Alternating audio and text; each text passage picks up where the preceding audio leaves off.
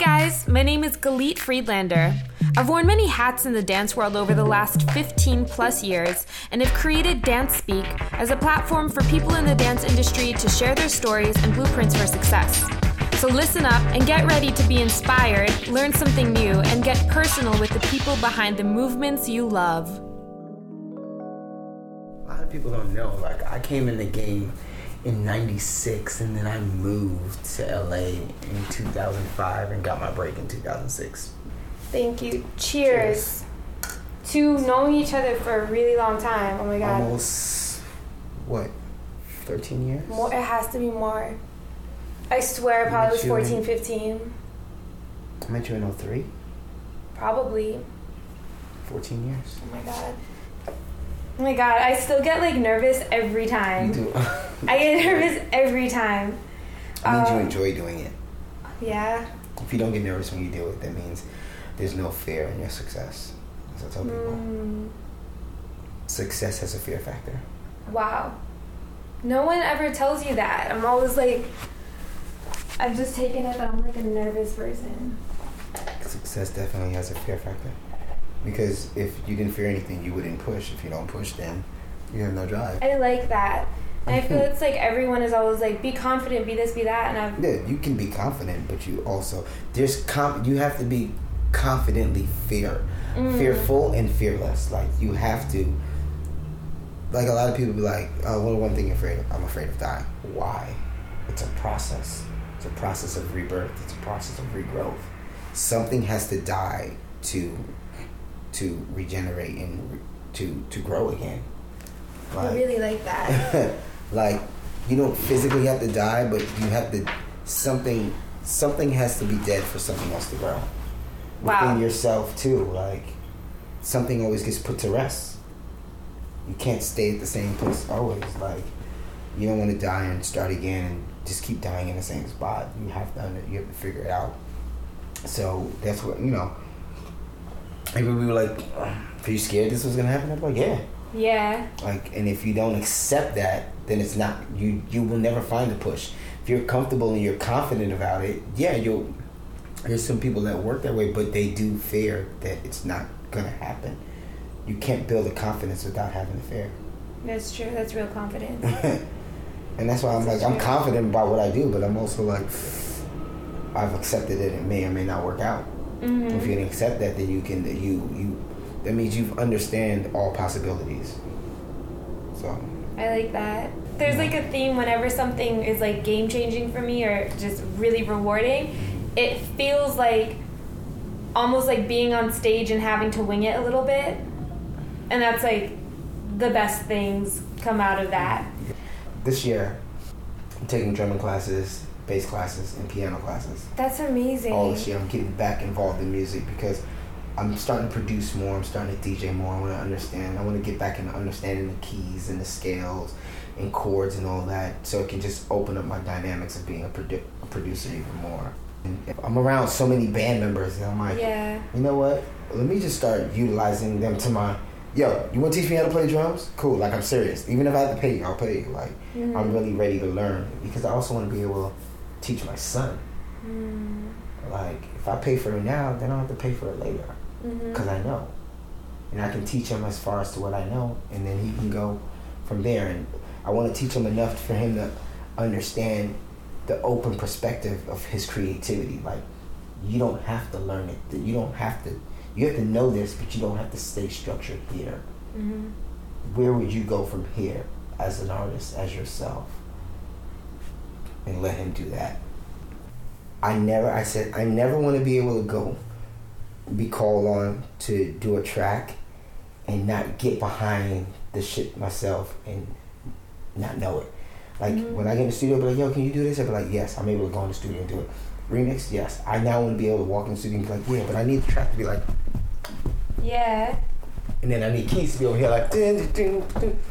And then the guitar and be like, to a scale of where I can get, instead of just talking about it now, no, I can do it. Yeah. And they be like, I really want to be my own Sammy Davis Jr. That's me. I'm like, I want to be the Sammy Davis Jr. of me. And he did everything. Like, So yeah, so that's basically. Oh man. Okay. So let's go which to the top. which titles? I don't even know how. I'm fucked now because. Well, everybody addresses me as Adrian, DJ DUBZ Wiltshire, Wiltshire. You know me as Adrian. Mhm. Always Adrian is the choreographer. I'll tell you where DJ DUBZ comes from. Yeah, tell me. Because it came from my AmountBoyz name, A-Dub. Mhm. A-Dub being the A in my first name, Adrian. Dubs being the W for my last name, Wiltshire. I never knew that. That's where A-Dubz comes from. And then what are the different titles? I almost want to have you introduce yourself. What are the different titles that you have? So basically that's... And then DJ DUBZ, of course, so it's pretty self-explanatory. DJ DUBZ. It's not even Z's anymore. I got rid of all the Z's and the B's. It was just so exciting. I had 6 B's because my lucky numbers were 6. That's a lot. That's a lot. B, Z. I used to be like, yo, it's DUBZ with 6 B's. They were like, what? I was like, it's just DUBZ. I'm DJ DUBZ. It's crazy for me to tell you what I do now because I've summed it up to I'm just a creative producer. Mm-hmm. That's something. What does a creative producer do? Well, 1, I'm a choreographer. I'm a creative director. I'm a DJ. I'm a producer. An artist develop. All in one. So at the end of the day, that's all forms of creative production. So that's my crazy. Title is and a chef. Creative producer and a chef. Which is also a form of creative production. It is. It's just in a different atmosphere. It's in the kitchen. Mm-hmm. So, when people have 10 million titles, they're like, what do you do? I'll be like, I'm a creative producer. Oh, what do you do? Well, I work on music. So now I just say I'm a creative producer. Because you really do things masterfully, though. Because you know how the people have 20 hyphens? No, but you do. You really do. You know what I mean? I have a common goal. I give perfect example. When I became a DJ, how I did it was I said, I'm only going to be a DJ if I put the same energy I did into it as a dancer. Mm-hmm. Before I became a choreographer. So I didn't expect to get results so quickly as a DJ. I'm blessed and I'm thankful that I did. Because I know it took me damn near 10 to 20 years to be established as a dancer and a choreographer. I came into the game, I started dancing when I was 3, but I monopolized off of it in 96. I got into the business in 96. I didn't move to LA till the end of 2005. I was already doing jobs in New York as a dancer, but not to the extent that I should have been. When I got to LA, I booked more jobs than I ever did in 1 year in my entire 10 years prior. Is it because there was more work in LA? There was more work in LA, but then it was because of the name that and the legacy that I built as a dancer with the AmountBoyz. Mm-hmm. And who we came as a dynamic crew together. I remember watching that. By the way, I've been so inspired, seriously, by you and AmountBoyz, and then you and Anthony and Boogie. Watching you guys since I was a teenager, because I knew whatever I do, I was first inspired by P. Diddy, who was Puffy back in the day. It's crazy because that's who we were inspired by. That's crazy. We wanted to be in high school, we wanted to be the bad boys. Mm-hmm. We wanted to be the bad boy label of LaGuardia High School. Mm-hmm. And that's why we started Amount Entertainment Company. We were I was like, I'm Harv Pierre, he's Diddy, I'm Mace. That was our thing in high school. That's why we put the first entertainment company together in LaGuardia High School. We had all the best singers, all the best rappers, all the best female dancers, male dancers, solo artists, break dancers, producers, lighting. We held it down. That's so that was kind of our inspiration. We wanted to be bad boy. They had Total, the 3-girl group. We were Amount, the 3-male group. They sung, we danced. That's kind of how Amount came about too. Wait, so how did Amount come about? I'll wait till you interview Ant for the podcast for him to see. Okay. So reference Ant Boogie for the answers of how AmountBoyz came about. Okay. But I just gave you the prequel of it. I love it. It started as a parody, literally, with the group Total. They were a 3-girl group that sang. I remember them. And the parody of that, like the Weird Al Yankovic would have been a 3 male group that dance. And what's the opposite of Toto? We were like, we should be called Mel. Man. I'm so mad. Everything in our group that starts as a joke, 4 C's. Why do you think that is?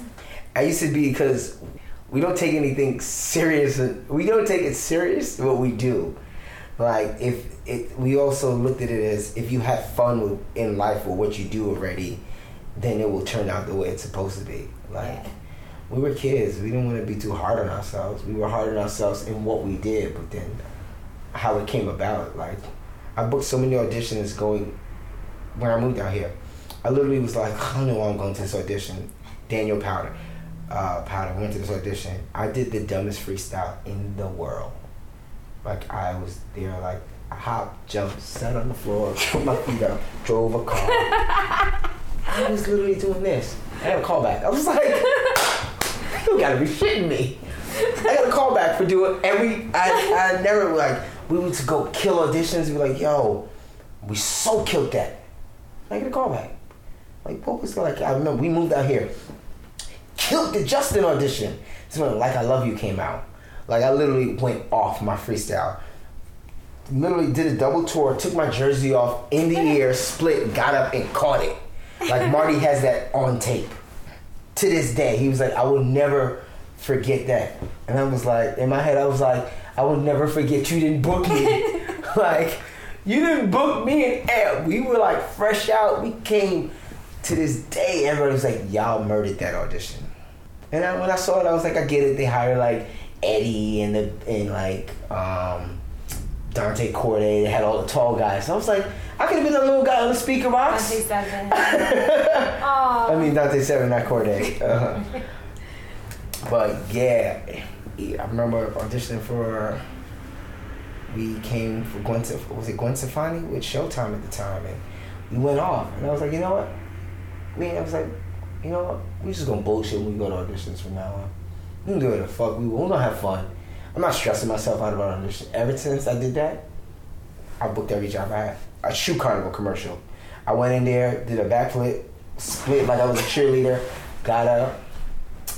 Directors called me back like, so we're direct booking. It was like,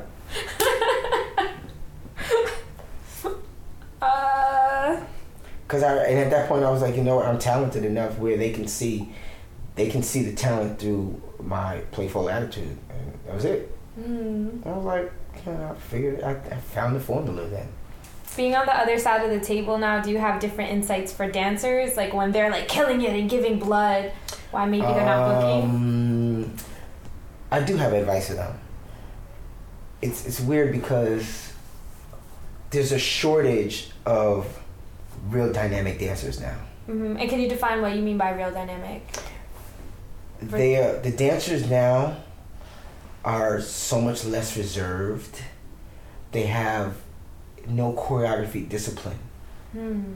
So being on the other side is, I'll show, especially the fellas, there's a shortage on dynamic male dancers.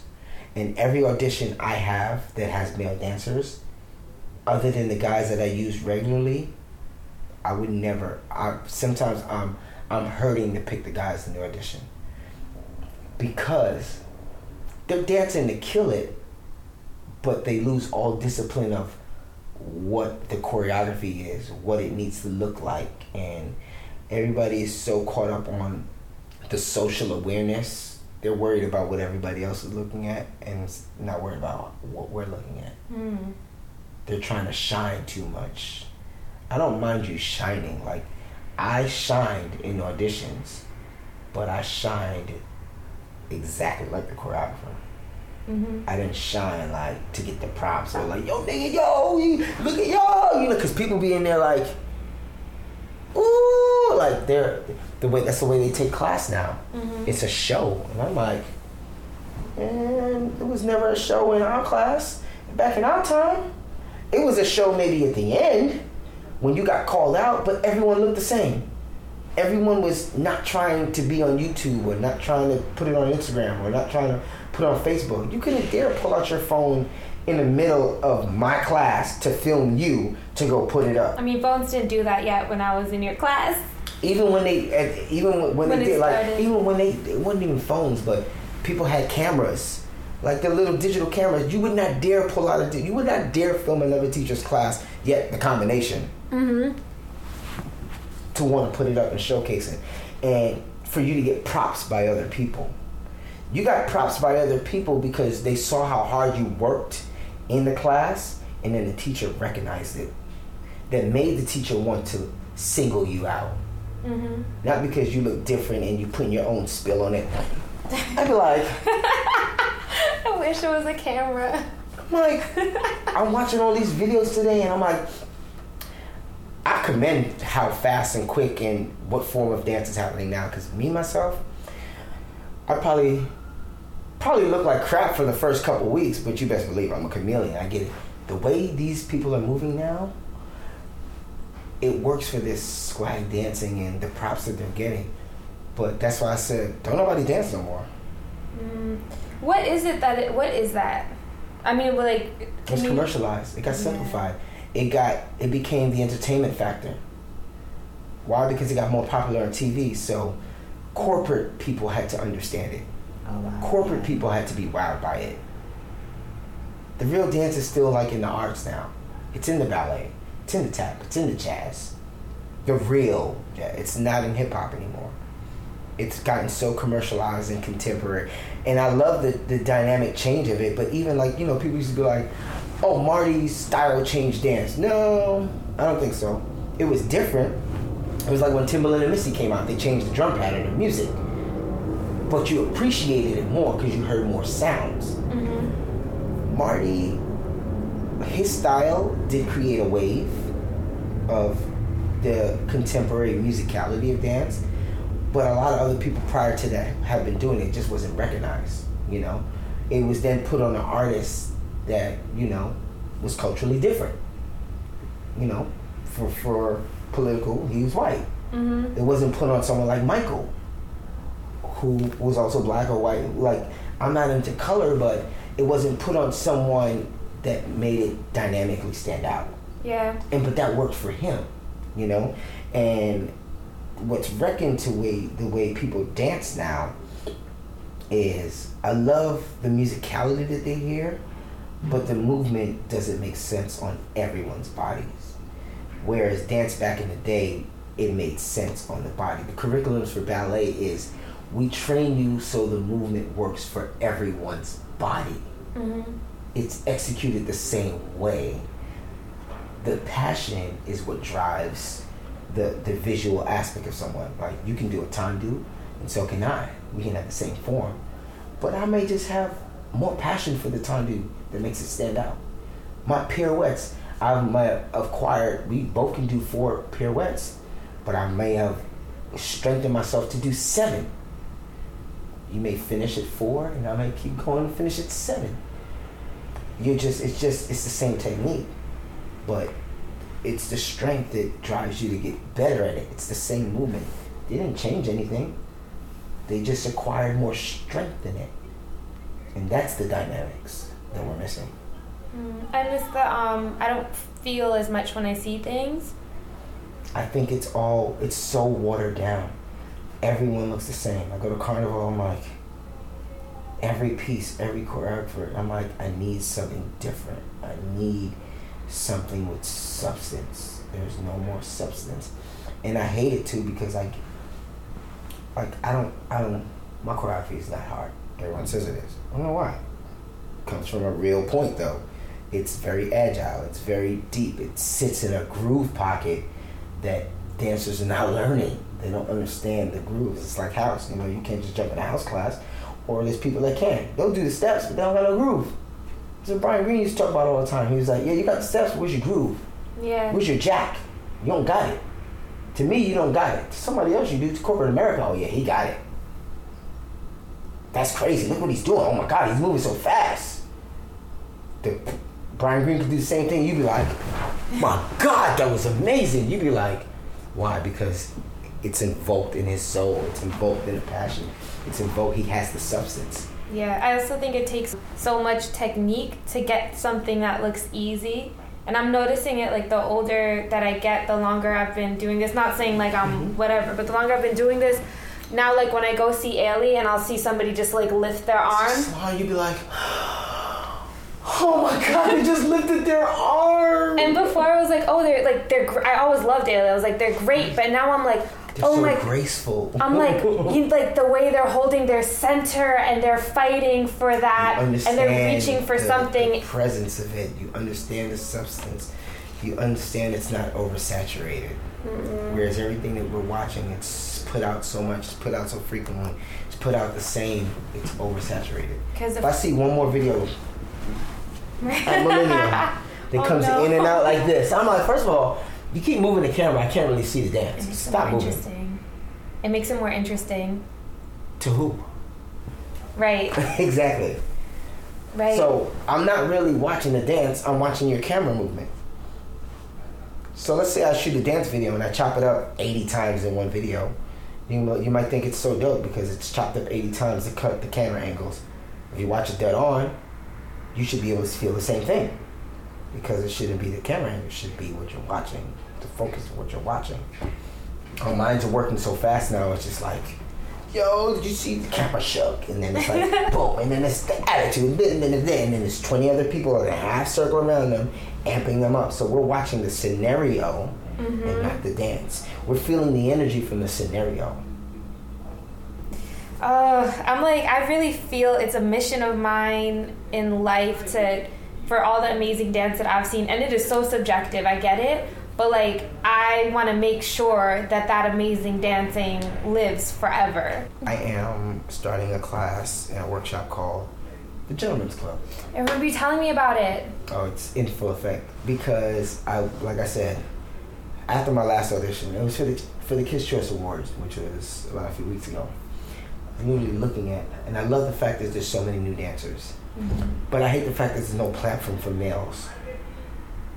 Because I'm always looking at, there's a scarce of males.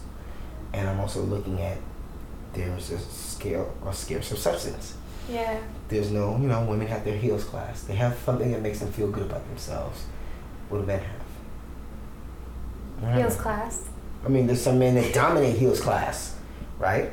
But I want them also to dominate the etiquette of being a male. Yeah. Like whatever your sexual preference is, whatever your preference is, you should still, same way the girls can come and body out stuff.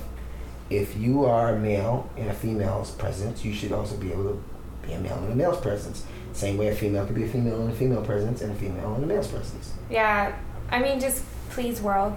But I just need the men to really start understanding how to be stronger about how they move and not worry so much about the speed and the and how fast and the intricateness, is that a word?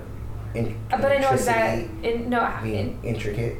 Yeah, I don't know I know exactly what you mean. I don't know which version is and if you ever need a woman in that room just to gauge it, I got you. You can. Well, how the Gentleman's Club is gonna work is the women are just watching. Yeah. Like, I almost want to feel like the men are on display for the women to watch. Like, they have their wine, they have their cheese, and they're watching the men work. It's almost for us to feel like kings with queens watching. How do we entertain a queen? Yeah. How do you cater to your spouse with just movement or invoking a different feeling by just your presence as an entertainer and as a performer? I want all men to feel like they're artists, because we are dance artists. We're not dancers. We create the life of the art, to be honest. Artists need dancers. Movies, they need dancers. We're an instrument of art. Yeah. No, sorry, the older that I get, the more I appreciate, like, a man just doing what's, like, special about being a man. I mean, I'm not saying just that, but I'm missing that. Like, it doesn't have to be for me, but if a man is, like, excellent and masculine, I'm so happy for you and for whoever you're with and that you exist, and I can appreciate this. Like, So anyways, I'll be there with my bottle. Yes, I want the women to come.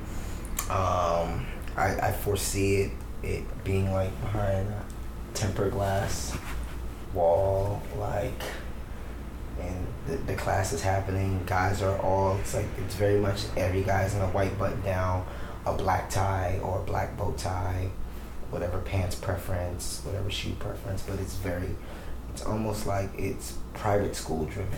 You have to be in the etiquette of a casual setting. Like, I wanted to feel like you're on display.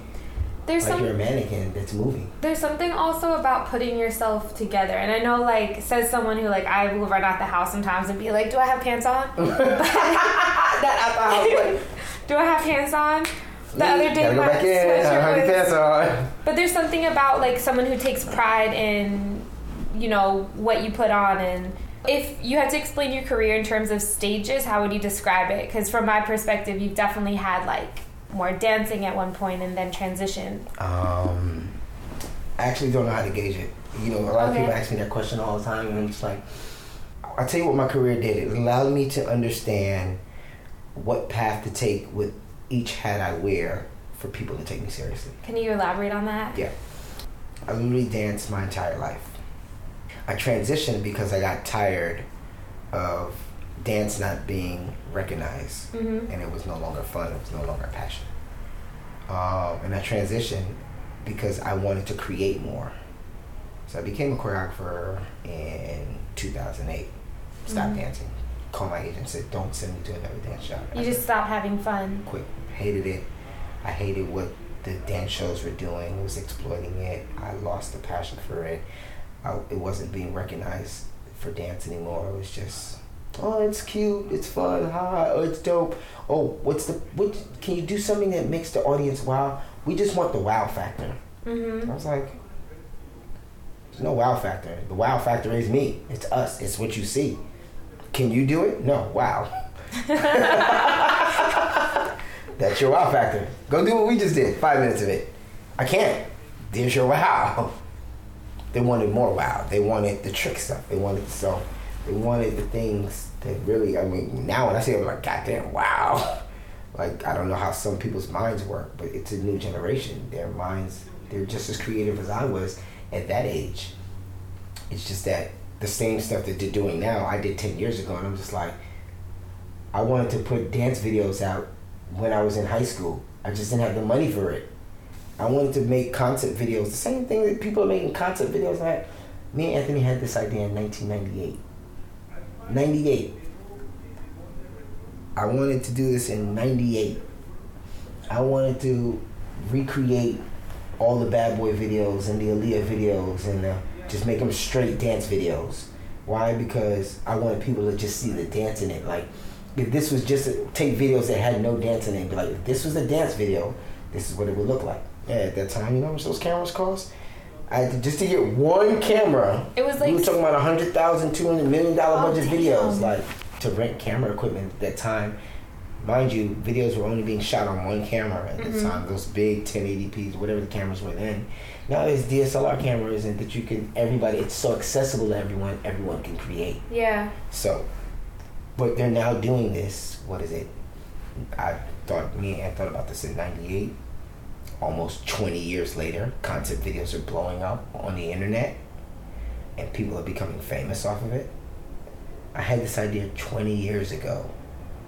Almost 20 years ago. So, fast forward, I lost the love for dance, and I just wanted to create. I felt I was more powerful in creating. I hated touring.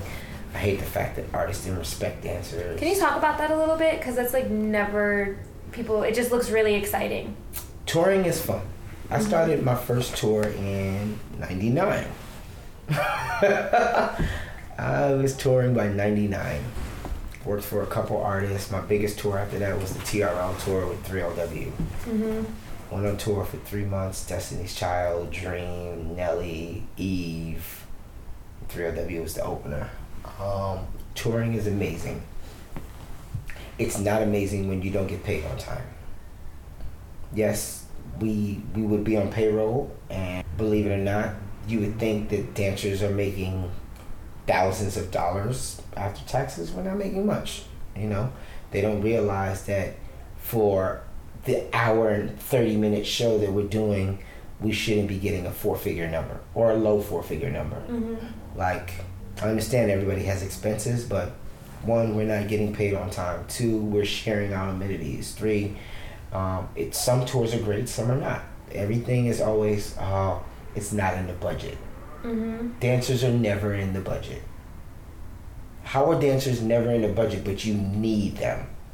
Your band is in the budget. You need them. Mm-hmm. Why hasn't, to this point in the industry, it had been part of a budget? Why aren't we part of a bigger budget? We make the show dynamic. We make the show a show. We help your artist that can or cannot move. We are not a prop. Well, I would love to see what would happen if all dancers went on strike for artists. It won't happen. It won't happen, but I mean, what would they do? And I wish it would. Right. But too many people are hungry to be like, well, if you won't do it, I will. I don't care what I'm getting paid. Why? Because I was there. It was the passion. When you are passionate about it for so much, but then it's not respected, you lose the passion for it. Yeah. So I stepped back from it. I didn't want to tour. I toured with Keisha Cole, my last tour, and I was still fighting management for rates. I'm like, have you seen my resume? At this time and point, it's like, respect my resume. So it's like, your artist is going on tour at this point with this person. If you're talking about, yeah, we want $75,000 a night, they're gonna have to respect that number. You're not gonna go below that. So it became like a, why are we not in the same respected category? Anyway, I was tired of just flights happening like this. Like, I figured I was in the game for so long, from 98 to 2008. I'm already at 10 years. I'm like, yo, come on. Like, why am I still being treated like I just came in the game? That could be somebody else's headache. You know what? I want to be a choreographer so I can be that choreographer that looks out for the dancers. That's why I became a choreographer. I want to create more. I wanted to be under, I wanted to work more. I wanted to get more money, to be honest. I had a different lifestyle I wanted to live. So I became a choreographer. I wanted people to see my vision. I wanted people to understand. I wanted people to understand the art form. It was a slow 2008 to 2009 transition year because I was still getting dance calls, and luckily I was with Fatima Robinson for so long, and she recognized my work that when I started assisting, I was assisting her before that, but when I told her this is all I want to do, I want to be behind the camera now, I want to be behind the scenes, she respected it and put me forward. You know, I was freelancing with other choreographers until I was freestyling with other choreographers until I found a place of comfortability, and the way she just worked was so easy, and I knew that we would have worked well together. So made that transition in middle of 08 to 09. I became one of her full-time assistants. Wow. And then 2010 happened, and you know, in this time I was always thinking about means of growing. So me and Ant wanted to make changes in the dance world. We came out with our Look Who Came at Dance competition. We were always putting up the best numbers, $1,000 cash prizes. People were like, wow, this is the biggest cash prize. We had a goal for Look Who Came at Dance, for it to be just as big as Just About, or Debut. Just Debut, I think. We wanted it to be, we wanted our own in Madison Square Garden. Our goal was to have Look Who Came to Dance in Madison Square Garden. Start with the minimum cash prize at $1,000, getting our sponsors to where it's like a $10,000 cash prize, whatever the case may be. We lacked in having a definite DJ. Us being the AmountBoyz, when we can't find what we can't, we take matters into our own hand. We can't find it, you know what? We got tired of last minute DJs calling out, looking for DJ. We had everything else and it was like, damn. We had DJs, people, the dancers like, oh, the music sucks and it's not the same. This DJ doesn't know dancers. So, in 2009, going into 2010, I woke up literally in the new year. We had a Christmas party. Harry was our DJ. I watched him the whole night for the Christmas party.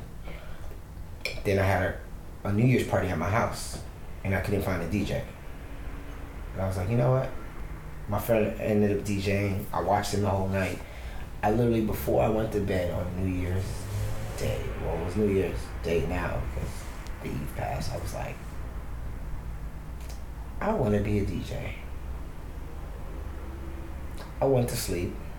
I woke up. That's all I could think about on New Year's Day, being a DJ. I didn't know where this bug came from. It was like, I would feel it in my soul, like, yes. And it's like a voice in the head, like, yes, you can be a DJ. You will be a DJ. I kid you not. I was itching to find out where, like, how. It's New Year's Day, nothing's open. I said, you know what? If I wake up like this tomorrow, I'm investing in it. I went to sleep. I got up.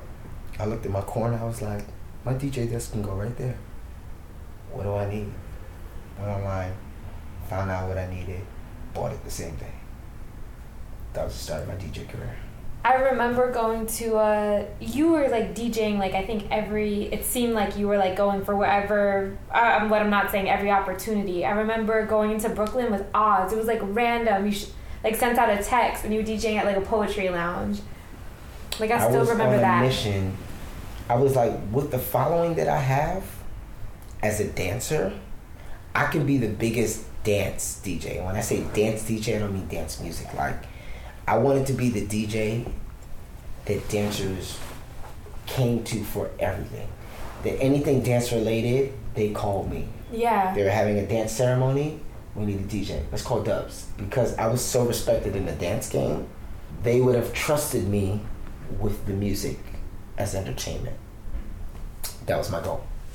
And then I also wanted to create a new form, and I knew that wherever I went as a DJ, no matter what club, I would have the biggest different following.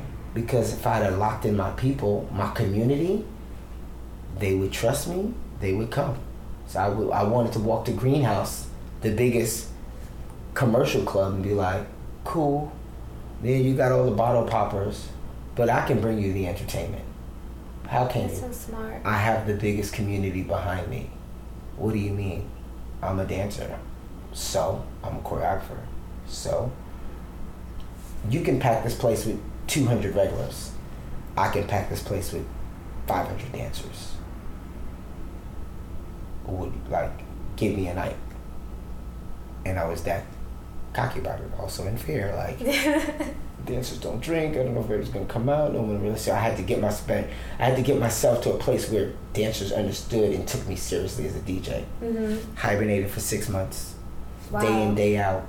All I did was practice. So then what did you do with dance jobs, with choreography jobs? I still took them. Okay. I would practice, leave, go to rehearsal. After rehearsal, leave, come home, practice. How many hours of sleep do you need a night, and how many do you get? It's crazy. Everybody, I think, I don't sleep. I do sleep and I don't sleep. You don't sleep. Everybody's like, you don't sleep. You would come in and I don't know what it is.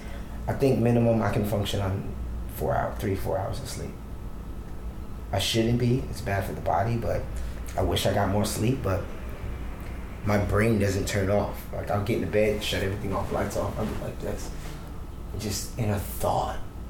I see images above my ceiling in the dark, like when I hear music and tracks, and just I'm always like, And I'll wake up tomorrow and it's the first thing I'll attack. Like, I had a medley in my head last night. I woke up and played that right now.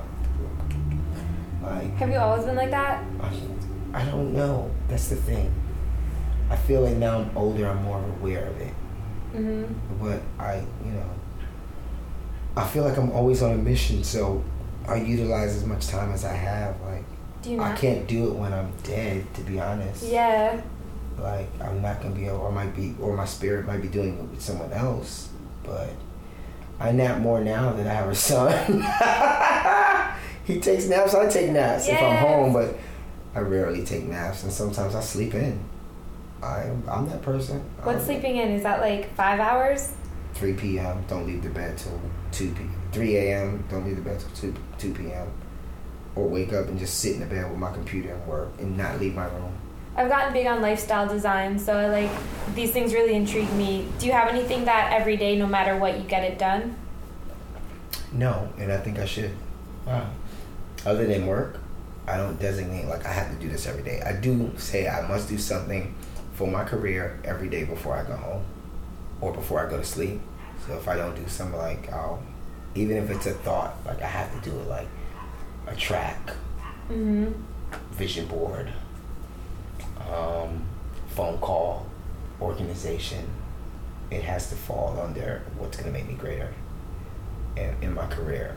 So now I'm in the production more. It's like, all right, I felt like I've excelled in the way I can in being a producer. Now I need more help. So that's why I'm like, I want to take classes. That's why I'm like, I'll watch a YouTube video and I'll try something different, or I'll try, like, even as a DJ, which I should literally still be practicing every day, which I just got back into now, so. I remember you getting into bowling, and like, it doesn't seem like you have to do things. I love bowling. And then there's like cooking, and like you take these things on very seriously. Does that just feel like how does that pop up in your life because you're so busy, and then become, you know what I mean? How do you make it work? It happens when you're single. But then again, if you find a woman that appreciates it, they'll do it with you. Anyway. No, I can't put it on that, though. Because there's plenty of single people who are not, like, with careers taking on. It's weird. Like, mine is my personal life. My vice is bowling. I love bowling. It's like my meditation. It's still a sport. It's frustrating. It's very frustrating. But it takes skill, luck, and what I love about it is it's more than just practice. It's a formula. And once you figure out the formula, you will understand how life works for me. One thing about bowling is you have to be super consistent. You have to stand in the same spot that works for you. You have to find this. You have to find the pocket every time. That means you get 12 throws to score a perfect game. Everybody in life said nothing is perfect, right? How many people have bowled perfect games? Life isn't perfect, but at that moment, life was perfect for that person. Because that's a perfect game. That means you did the same thing 12 times, and then some people have done it more than once. That means they've completed that sense of perfect that many times, that time, in just that circle. If you can do that with something that you love, then you can always do it. And you can do it in life. I always, I'm afraid of taking something on that's like not quote unquote like in my career, because I'm like, well, no, I should be putting everything into my career and then sleeping and then blah blah blah. Like, what do you have to say? Because you get so much done. So I want to understand your mentality. But I also take time to not do it sometimes. I take time sometimes to not do what is part of my career. So important, isn't it? Because you have to step away and come back with fresh eyes, fresh ears, fresh mindset. Mm-hmm. For example, like I said, that drives me to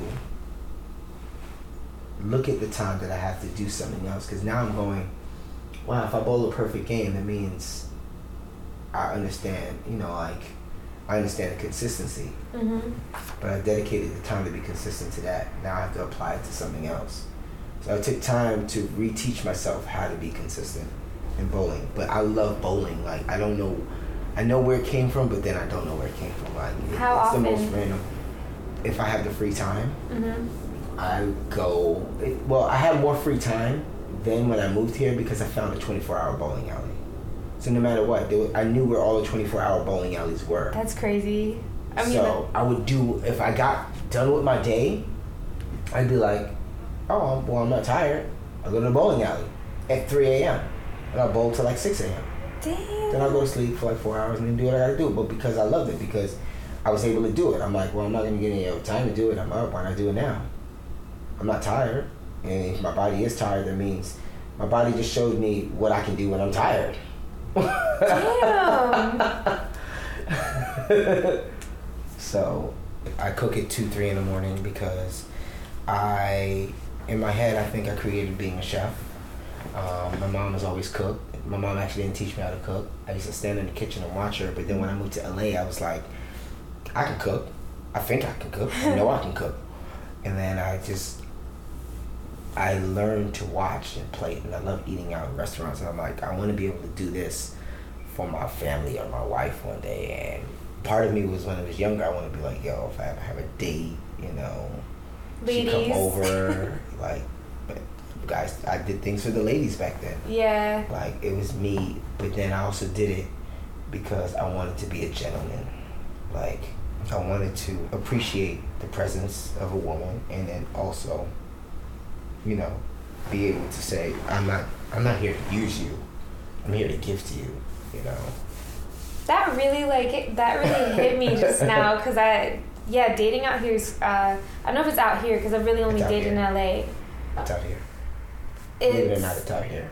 Yeah, and it makes me sad because I'm like, I think it's so important to have a love life as part of a balanced life. I've learned it now. At first I was content with being cool. Like, I was like, I'm great at being independent. I'm so independent. Like, I don't need a woman for anything. Now I'm just like, I just want a woman to cook for me. Yeah, but I'm like, there has to be, like, if I don't suck as a human and my friends don't, like, they're good, like, there has to be some way around this LA.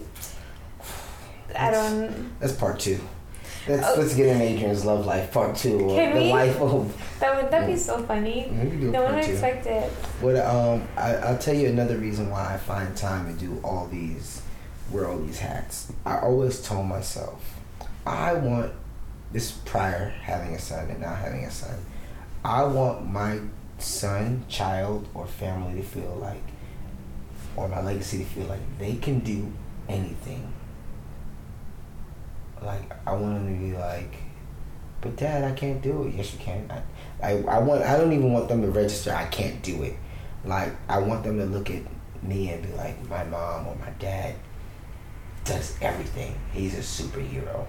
I can be just as, and not feel intimidated, like discouraged, like, like, you can do it if you apply yourself.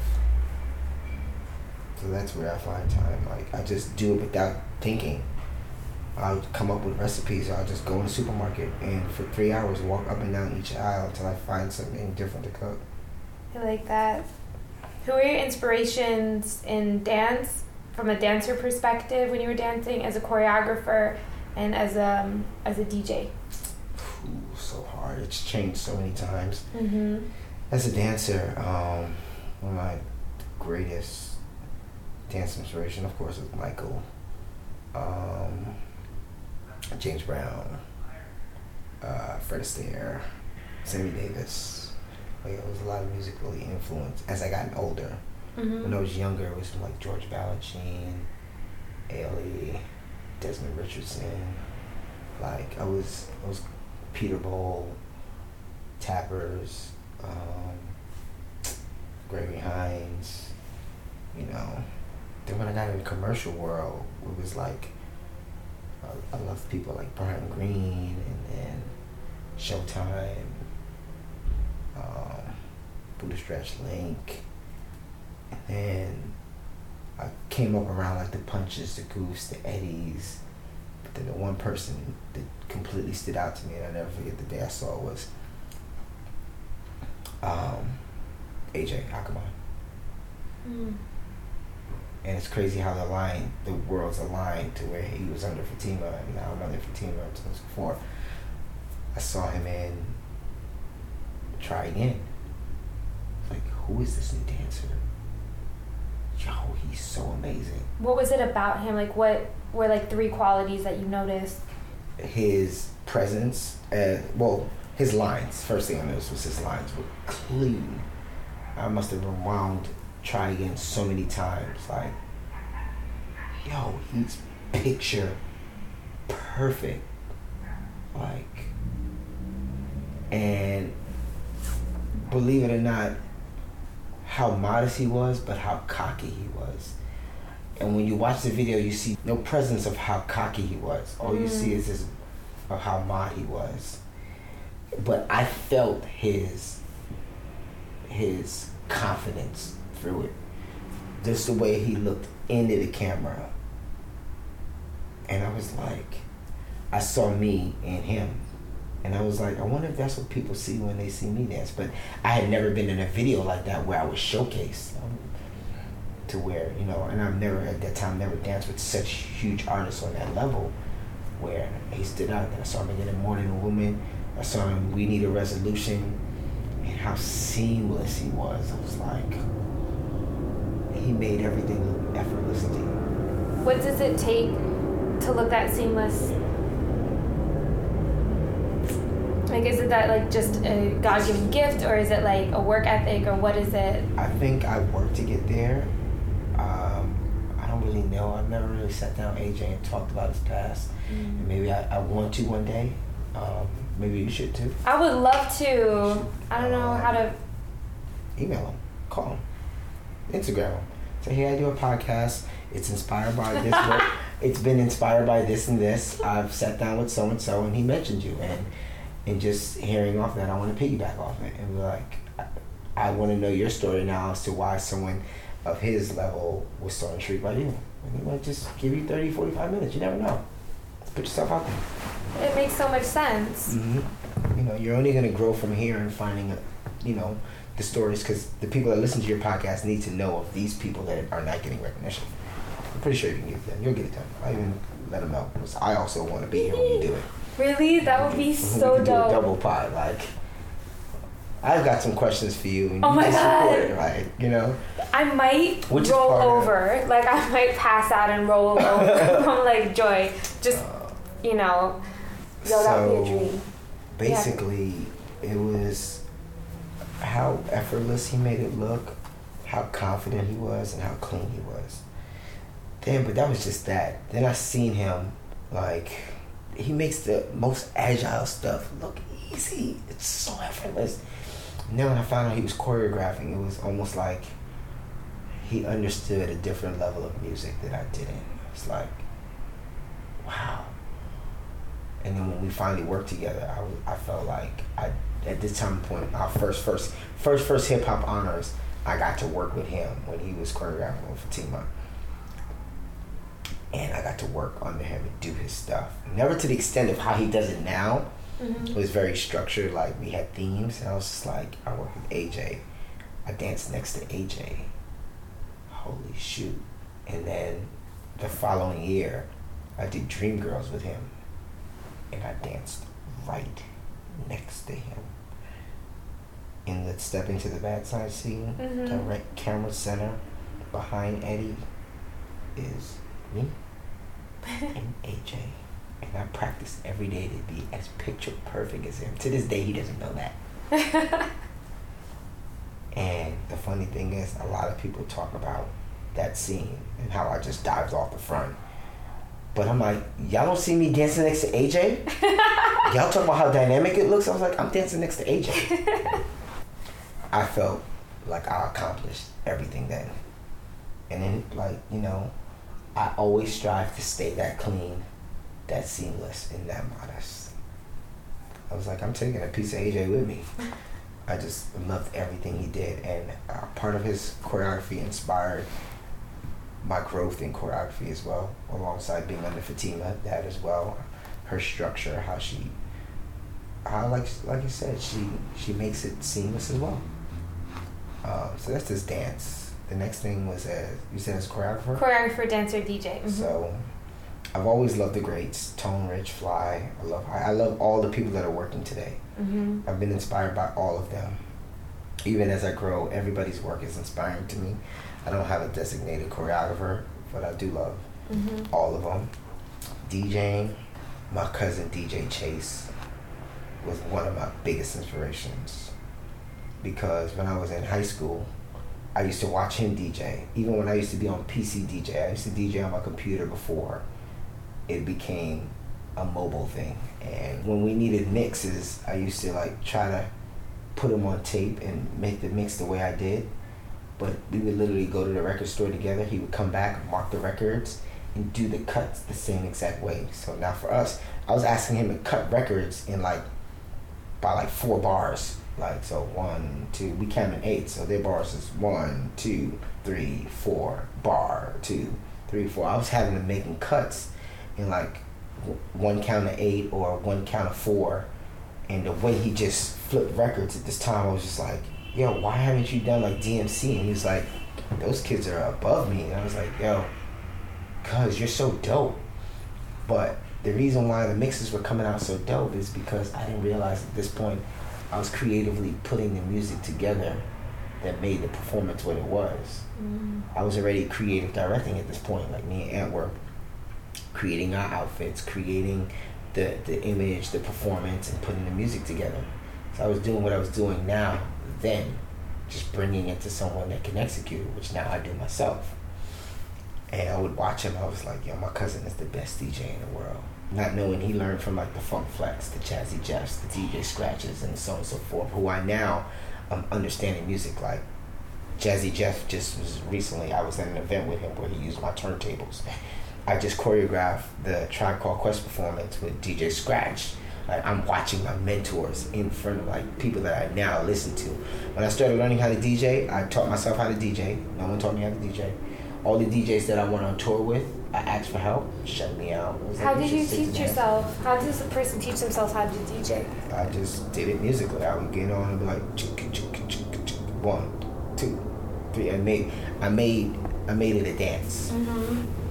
So I would count in 8s before I drop music, know where to drop, listen to. I'm like, I know how each song sounds, so as a dancer, we would want to switch here. It was a puzzle that I was putting together. I taught myself how to scratch the best way I could, and I tried to watch videos, and I felt like I needed a hands-on. I wasn't getting it, so I would literally go to Scratch Academy every day, just listen to other people and practice at Scratch Academy. I was there so much that people thought I worked at Scratch Academy and wanted me to teach them. Damn. And when it was in New York, I used to go on West 4th. I had nothing to do in between rehearsals, go there. Normally you're supposed to pay to practice. I was just walking in. First day, like, oh, no. All right, cool. Let's go to the back room and practice. I was gonna pay for classes. I was like, $500-$600.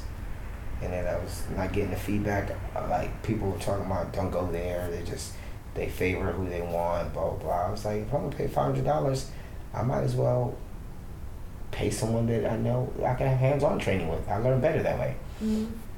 Nobody helped me, so I would practice day in and day out. So you're told no?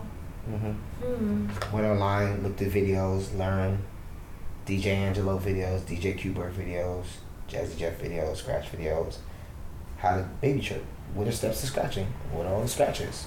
Typing in YouTube. YouTube is our encyclopedia from now on. Not our encyclopedia, but it's today's social encyclopedia. And before you had to go to the encyclopedia to get information. Internet's the encyclopedia now, which is great. Oversaturated, but it's great. You can find out anything you want to do. I literally learned the things that I've learned off YouTube, but then again, I know music. And I had a wide range of music, and I know when to drop it, how to drop it, what key, what not. Like, oh, let me wordplay off of this. Like, this is a bad one. Like, I'll use this because it's an easy one to reference. A lot of DJs use it too now, but I've done this. Like, all I do is win, no matter what this. Everybody hands go up. The next record I would play is I'm all the way up. I would start word playing a lot. Now realizing that I was listening to songs just for like find words and be like, all right, well if I loop this, I can go into another song. My cousin Mother told me, he's like, oh, you word playing. I was like, oh, he's like, that's a dope method for DJs. I didn't know what it was called, but because I understood music and what I wanted to get across and how I wanted to be a DJ, that's how I would go. I was trying to like put all the, not knowing I'm putting together all the different techniques. I was putting them together to be the best DJ I could. So now, like, I look up to, like, being there now, I'm getting around the greats, like the Dougie Freshes, and just working with them. I'm like, of course, DJs have evolved like from since back then to now. So trying to keep up with the way people are musically doing things, it's on a different level. But I'm like, I want to do enough stuff. I want to learn the art of turntablism, so I can say I've learned it and I've mastered it. Not to compete in it or anything. I just want to be able to do it and create more music with it. And the reason why I became a DJ is because I wanted people to feel the way I felt when I was dancing. Yeah. When I was dancing, I felt great. So I'm like, I want to put the music out. I want to look at it and be like, they love dancing right now because I'm controlling the music. And they feel the way I felt when I was on stage with an artist. I love it. I'm kind of sad I haven't gotten to go to a party where you're DJing. Are you ever DJing at parties? No, in a long time. In a long time. I'm not saying because you're sitting here, like, you're amazing. You're really fun. I do want to start a new event. Please. I just have to make it work to where it's like, you know, I hate the fact that people look at, like, people go, oh, I don't want to go to these parties, too many dancers are there. Like, so what? Like, a party's a party. To anybody listening, if you ever get to go to a DJ DUBZ party, no, you know exactly what to play. It's not all the same crap. And it's really diverse. I try to practice digging and just, I like playing good music. Yeah. I don't research as much as other DJs do. I just research in the music that I have to play more stuff. What drives you? I mean, you're so driven. Now, my son. Before was because you have like. Before was my family. I wanted a lifestyle where my mom didn't have to work again. I wanted everybody to be taken care of, and I drive myself. Me. What do you do when you start feeling tired, or when you start? Do you not get tired? Are you gonna? Or like when you start feeling, I don't know. Narcoleptic, I probably pass out. I pray every time I get in the car, I'm like, maybe I'll fall asleep. Do you ever feel like, not to be negative, but do you ever feel like burnt out? Like, I know I'll go, and then I had anxiety attacks. Oh, wow. Ended up in the hospital. I'm so sorry to hear that. And drove myself, like, I'm like, why can't I do it all? Been there. And what have you learned from that in terms of, like, your lifestyle, or? I think my son fixed that. Really? Yep. I was paranoid when I found out I was having a child. Like, it's nerve-wracking. And then he created balance. Wow. He created balance, and he also made it difficult. Also, be in a relationship too. Because now there's women that's like, you don't have time for me between your life, your work, and your son. They're like, where do I fit in? I'm like, you fit in. You just gotta be there. Just come be there. To bowling. Just be there. Come to bowling. Learn to bowl. Just do one to do things. Just, yeah, but, it was. I've been there, like. Burnt out, having more ideas. No one talks about burnout. No creativity process. Just gotta step back from everything, and I'm glad that he's there, because then I'm like, you know, I ain't doing nothing today. Poppy, what you want to do? Go outside? Let's go outside. How old is he now? It's gonna be 2.5. Can I meet him in person? I haven't met him in person. Everybody's like, he's so sheltered. I'm like, no, I'm never out. Like, and if I am, I'm just out. I'm not even out with other parents. Like, we do things like, I didn't even introduce him. I didn't even make him fall in love with bowling. One night I was getting ready. I know we had a late flight, and I was like, well, everybody's going bowling. I don't want to sit here with him. It's going to be out till 11. If I go, well, F it. I don't care. I took him. He was like, he just fell in love with the place. And I was like, wow. We left. The next morning we got up. Then a bowl. He just wanted to bowl. And I was like, wow. 1.5, you really like bowling. Wow. And started talking about it every day since. So it became this thing, you know. I have a few more questions. Okay. Yeah, what's a typical day like for you? Packed. Right. Can you give a sample of a day? Sample day, wake up, make my son breakfast. What time? If my son wakes me up, he gets up with his mom, so I'll see him about 8:30. Out the door by 9:30. Rehearsal at 10. Done rehearsal at 4. Come home, see him for 30 minutes. Go to the studio, or go do whatever else I got to do that's work related. So it might be an event. So let's just say it's a studio session. Like, for instance, I was doing Backstreet stuff. I come home at 4. Go to the studio at 6. Come home at 2. 3 a.m. Answer a couple emails, attack the stuff that I didn't attack, in bed by like 4 or 5, back up at 8. And it's like, if I don't have rehearsals with Fatima or something, it's probably an event. If it's not an event, it's probably a studio session. Then it's finding time, if not, to just create and make stuff, to be myself as a producer, as a musical DJ, and so on and so forth. So, do you have a day you take off every week? I don't really give myself a day off. Like, I feel like I have a day off when I go bowling. That's my day off time. Sometimes if I do have a day off, I'll go to the movies all day. I'll bowl half a day. Oh, I have to see Get Out. I have to see Get Out. It's a good movie. Any recommendations for people that want to work for you? That they're like, I want to work assisting or it's crazy, shadowing. A lot of people don't want to be like, I want to work for you. They want to be like, I want to work for Fatima. Recommendations for people that want to work for a Fatima and people that want to work for a you. It's crazy. I get more people that say, I want you to mentor me. Mm-hmm. I get a lot of people, which I'm going to take more serious this year. I get a lot of guys that say they want to mentor me, and I feel like I don't have the time to do it, but I feel like I do have the time. Oh my God, I would want you to mentor me. I just won't put myself into it until I can give it all the time that I have. Same thing with everything else I have. So, to anybody out there that's asked me to mentor them, I do give them advice. Sometimes they take it, sometimes they don't. Sometimes they be like, this nigga's Hollywood. But I know once I put the gentleman's class in play, I will be like the Aisha Francis to the fellas. I need to have like a partnered class. Oh, we are. I already talked to her about it. It's going to be called the Bonnie and Clyde Workshop. Oh my God. It's going to be a Hales class and a gentleman's class. And then we'll do a combination together, and then we'll pick a Bonnie and Clyde for the weekend. And I've already thought about it because I'm like, I feel she is the queen of making women feel like women. Like, she knows her, not even like her, but she knows how a woman should exude in sex and performance and style.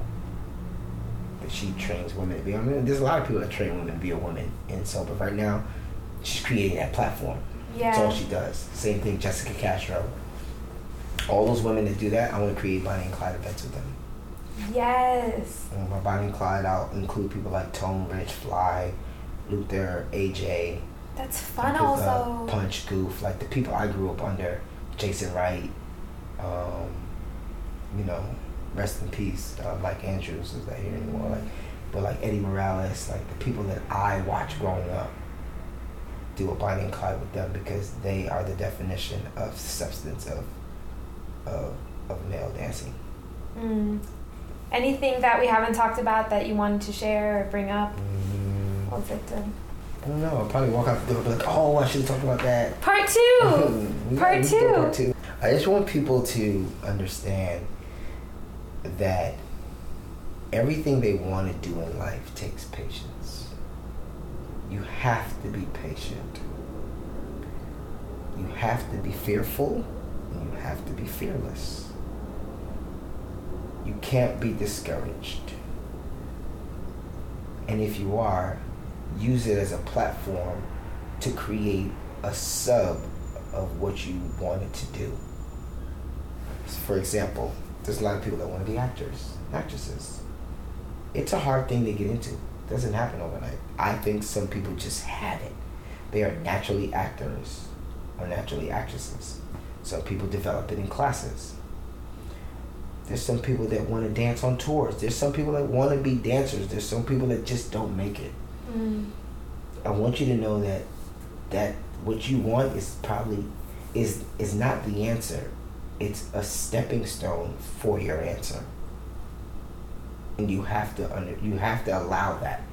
You have to create the subconscious of it. There's people who dance all their life and don't get a tour, don't get an artist, don't get a music video, and they just feel like they're never gonna do it. Because that's not what's in your destiny. That was only for you to acquire or the knowledge of it to make the connections for something related to it. For you to then turn around back then and get fulfillment out of it. I'll tell you something before we close out. I have never, nobody knows this, well now they do. I've never danced with an artist on a world tour ever. My entire dance career. I've not danced with a recognized artist and been on a world tour with them. Like a Usher, a Janet, a But you've Pink. done so much. My entire dance career though. Let's go from 96 to about 2010. Let's just put that my entire dance career. I never danced with like a world tour artist. I never went on a world tour as a dancer with any artist. It's not until I became a DJ. And in that transition, my first DJ tour ever, which was in 2013, was with Cheryl Cole. She wanted me to dance, and I told her the only way I would dance on her tour, because I was already choreographing, was if she, I was like, only way I would just a joke. Only way I would dance on your tour is if you put a segment in your shows for me as a DJ. We went on break and came back. There was a 10-minute intermission for me to DJ her show before the last act. And she was like, well, if you want to come back and do the next song, you can, but I don't think you're going to have enough time because you're DJing it before. I was like, what? Just because she wanted me to dance, she put it on a show. And also because she believed in me. And so did Fatima. And so did the MD. They believed in, mind you, this is 2.5 years later after I just started learning to DJ.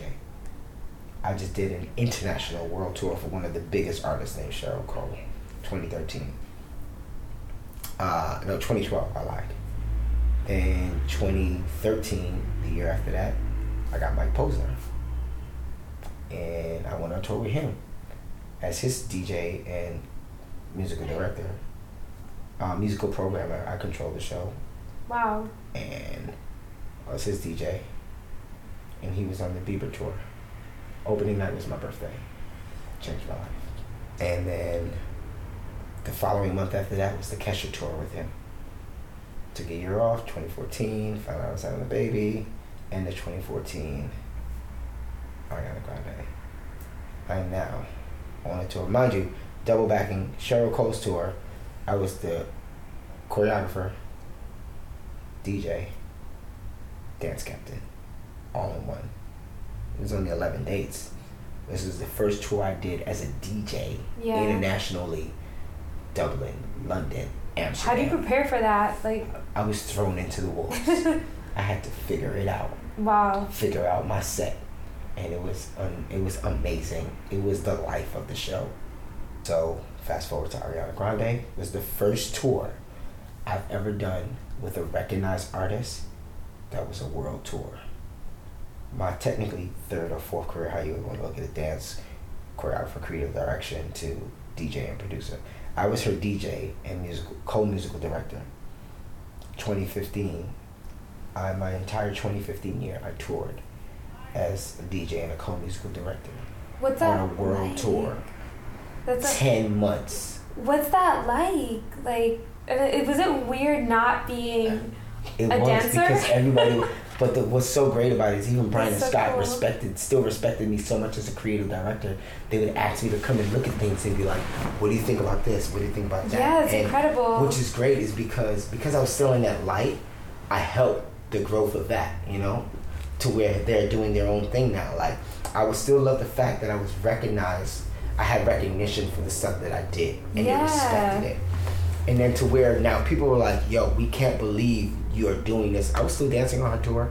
I danced the first 5 numbers. Wait, for Ariana Grande? Yep, I was dancing behind my DJ booth, full out choreography, first 5 songs, because I just wanted to. That's unheard of. I was the DJ, and then I left, had my own tap solo. Who are you? Had my own tap solo, reproduced, like, when you go back, when you get a chance, find a couple videos of it, or I can send it to you. Yes, please. Yeah, I heard. That's so cool. And to think, 2015, I got in the game in 1996. Almost 20 years later, before I've done my first world tour with the recognized, like the headliner. Mm-hmm. This is my first headlining act 19 years later. So I tell people, be patient. It may not happen for you in dance. It can happen in something else. Mm-hmm. I've always wanted to close my dance chapter with a headlining artist. I didn't do it till I was a DJ. / co-musical director. Like, I got into rehearsal. 3 days later, I was the co-musical director. I've never been a co-musical director, which is now why I'm into. How did that happen? She wanted me to remix her songs and make things different, so I started working with the MD, and she gave me that title, and they approved it. And now here I am as a programmer, producer, drum arranger, remixer. And you will still tap. I still tap. I still dance now. I'm gonna get back in some classes. Please, can you teach some classes? I'm gonna teach again.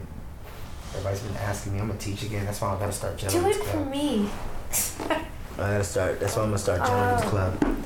So yeah, that's what I'm saying. Be patient and take time to understand that what you want will happen. It will. Whoever you believe in or what energy you believe in is gonna make it happen. Either in the light that you think it's gonna happen for, or in a different light associated with it. I would have never thought 20 years from now I would have done what I really wanted to do as a dancer, as a DJ. And faster than some DJs have ever done it. Like, there's DJs in 4 or 5 years of their career have not done the amount of things I've done as a DJ. But I made sure I didn't disrespect the art of it, you know. And last question. It's 100 years from now, and you're chilling on a cloud. What do you want to be remembered for in the dance world? Art. Just art. I want people to be like, he's the essence of art. That's why I tap into so many hats, like the essence of creating. And like I say, to be an artist, you have to be a creator. Like, there's no limits to creation. And inspiration. Art and inspiration. I'm inspired. I remember, but I always have been. I remember, and I was so much more shy before. You've grown so much. I know how shy you were. That's why when I see you now, I'm just like, it's not even you're a woman. It's like, because you're a woman now. Like, you're so much of a woman now. And I mean, it is a factor, but then it's not a factor. Like, you were younger, you were a girl. Like, even when you were like a teenager or a young adult, you might have not felt like you were a woman, but I don't take away the fact that you're a woman now. I've taken into the fact that you've grown into the perseverance of your determination of what you have to do. Like, you understand your purpose. That's what it is. Like, there's nothing shy about you anymore. Even if there is, I don't notice, but it's like you're so definite about what you want now. And that's when I heard about when you told me about the podcast, I was so proud of you. I was like, this is the girl that didn't want to talk to anybody. And was just like, oh, just like put me in the corner, I'm in the back of the class. And now you have so much confidence, which is great.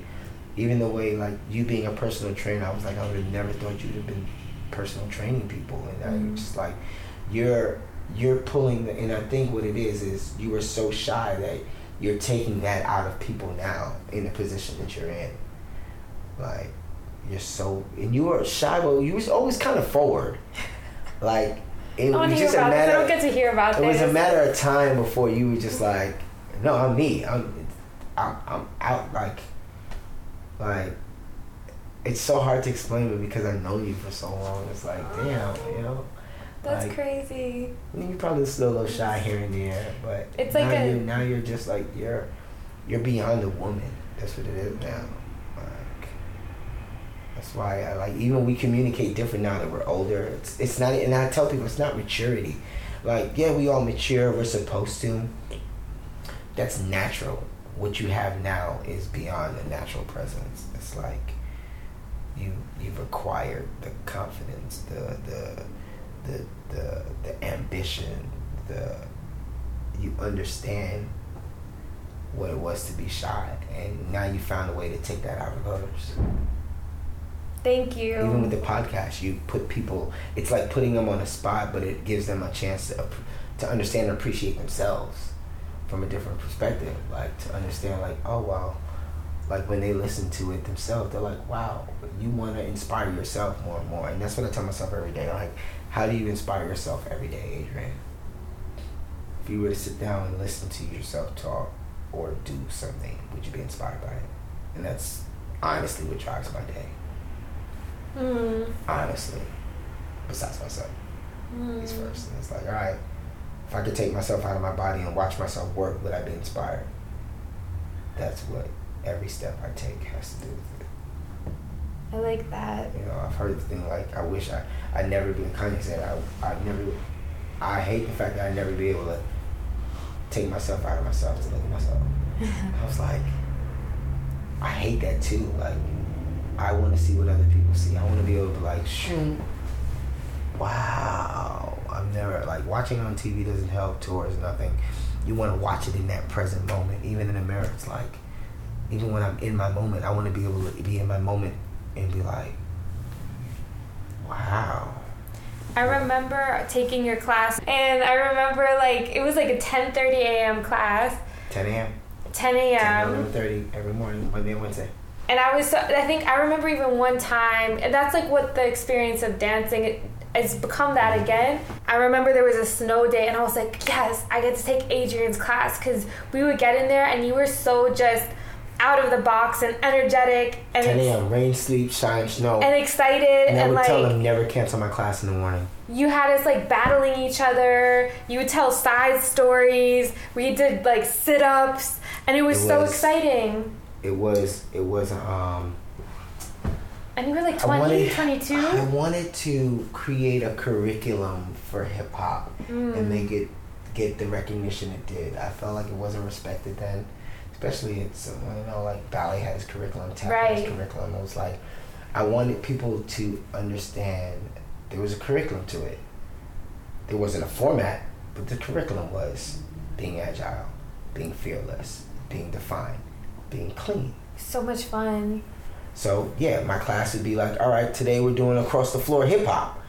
Today we're doing a cypher. Today, like, there's no I can'ts. There's no such thing as I can't. So You're learning to dance because you can.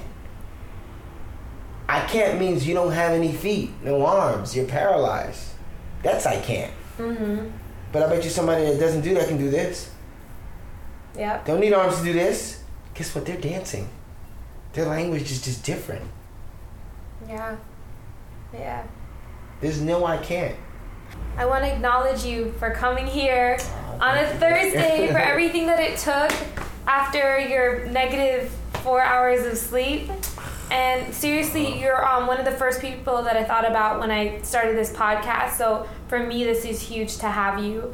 And you seriously have inspired me for as long as I've known you. And you continue to do so, just seeing you and your path and your journey and who you are. Maybe when you don't even know that I feel creepy, but like you're being watched and noticed. Yeah, so I just want to acknowledge you for that and how you show up, always put together and inspiring. It's crazy. I like doing podcasts, or I like doing interviews because I like re-listening to them for myself. It's almost like my own motivational speaker in the morning. I'm like my own Tony Robbins. We don't know a lot of the time, like, what it is that we say. I know. I don't listen to it to be cocky, but I want to listen to it to be like, cool, Adrian, so now how do you grow from here? So the next one that you do,